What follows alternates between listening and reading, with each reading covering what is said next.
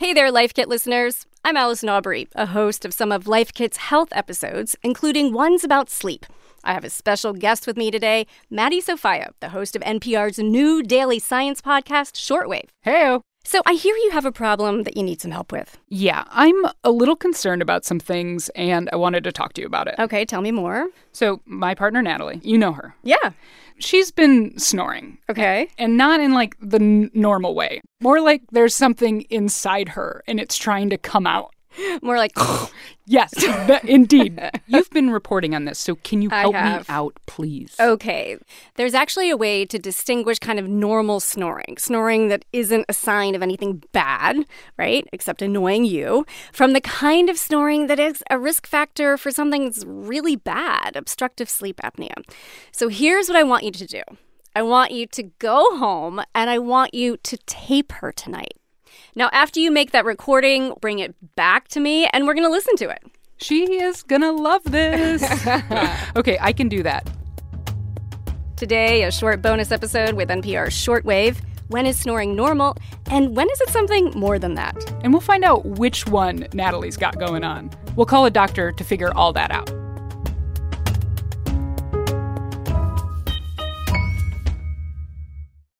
Okay, Maddie, you're supposed to go home and record Natalie's snoring. How did it go? What happened? Well, yeah, I mean, I did my homework. I can just tell you that she was not jazzed that I'm talking about her snoring problem in such a public venue. I wonder why. Snoring just isn't something that people talk about, and it's something that I have zero control over. It just happens. And it's, not super ladylike. I completely get that. I mean, snoring is not sexy. It can be embarrassing because it is something you can't control, as Natalie says. You don't know you're doing it until you get that kick in the middle of the night from your partner. Am I the first person who's told you that you snore? No, I had heard rumors previously. All right, well, you go to sleep, and then I'm going to come in here and stand over your body with a microphone and record you snoring. That is incredibly creepy. Well, spoiler alert, Natalie did snore last night. Surprise, surprise. Well, she's not alone. About 40% of adults in the U.S. snore. It's more common among men than women, but as we just heard, plenty of women saw those logs. My little Natalie, destroying gender roles in her sleep. So let's bring in someone who hears this all the time. Eric Voigt, he is an ear, nose, and throat doctor at New York University. Yes, more people listening. She loves it. She's going to love it. Hi there, Dr. Voigt. Hi there. How's everyone doing there? Awesome. Thank you so much for agreeing to do this. I have some tape of her snoring. Are you ready to hear it? Absolutely.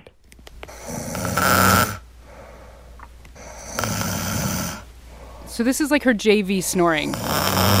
Dr. Voigt, this isn't the big stuff. But then it gets intense. Yep, so it starts getting louder. So that was like a big inhalation. Did you hear that? Mm-hmm. So she starts out fairly low-key and rhythmic, and then you get that kind of... Snortle. Yeah, so, that's a subtle sign that there could be an element of obstructive sleep apnea there. So the rhythmic sort of light snoring is not dangerous, but you may notice periods of silence. And if the person looks as if they are trying to breathe in, but there's no airflow, then they're holding their breath, and that's what apnea is. And at some point, the brain will be triggered to wake you to the point where you have to open your airway, take a breath, or reposition. Normal would be considered if you have less than 5 of those obstructions per hour. That's still considered normal. Per hour?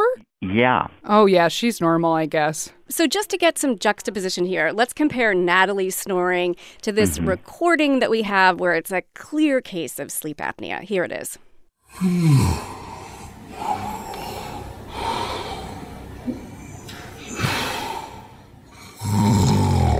It's getting louder and louder, and then there's this long pause where it's really troubling. Yeah, this person is holding their breath. And then what happens is as your breath holding, your oxygen level is dropping. You also retain something called carbon dioxide, And those two things, when they get to a certain number, your brain will say, hey, you're choking. Take a breath.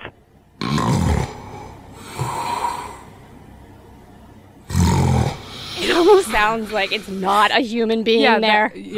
We have to keep this recording away from my own spouse because I have been known to snore a bit as well. You treat snoring and you snore. Yeah. Wow. And I truly try to control the variables. I exercise regularly. I try to eat healthily. I try to keep my weight down. But, with the combination of allergies and other things, it's common. It's really common. So what makes sleep apnea so dangerous? So first off, you're not well rested. So in the acute picture, you have daytime fatigue, you can get into traffic accidents, and you're not at your best. There are also the long-term health consequences. So you can have heart disease, hypertension, arrhythmias, and so it's important to address it if it's there and treat it. So let's talk about some of the things that can help reduce or stop snoring. Sure. You don't want a large meal anywhere near bedtime. You should eat about 4 hours before laying down, because when your stomach's full of food, it takes up space. It can result in some reflux, which would make your throat swell. So don't eat near bedtime. Avoidance of alcohol and sedatives. These are the variables that are under our control. However, there are things that are not under our control, which would be our underlying anatomy. So if a person has a really bad deviated septum, if they have a small jaw, but those things can be addressed and remedied with a doctor's help. Let's talk about the role of the partner. I mean, Sure. The partner's the person who can raise the red flag and say, hey, there might be a problem here. Absolutely. People, even with severe obstructive sleep apnea, do not often awaken to consciousness. So they are unaware that they're choking through the night. I've had many patients where the bed partner is the one that's dragging the sleep apnea sufferer into my office for an evaluation. So say you were single, like perhaps you started a podcast about your partner sleeping and then they broke up with you afterwards. What if I'm a single person? How do I know if I have sleep apnea? Yeah, that's a great question. So there are some signs and symptoms that people may have.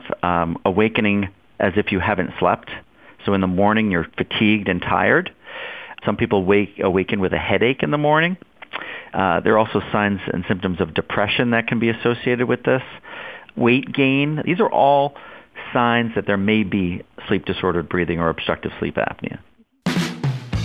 Well, thank you so much, Dr. Voigt. I am wishing you some beautiful, silent sleep tonight. I can't wait to tell Natalie that she's normal. Thank you so much for having me on the show, and I hope this helps a lot of people, a lot of listeners out there. I'm Alice Naubrey with NPR's Life Kit. And I'm Maddie Sofia with NPR's new daily science podcast, Shortwave. Check us out just about 10 minutes every weekday. Subscribe now wherever you find your podcasts.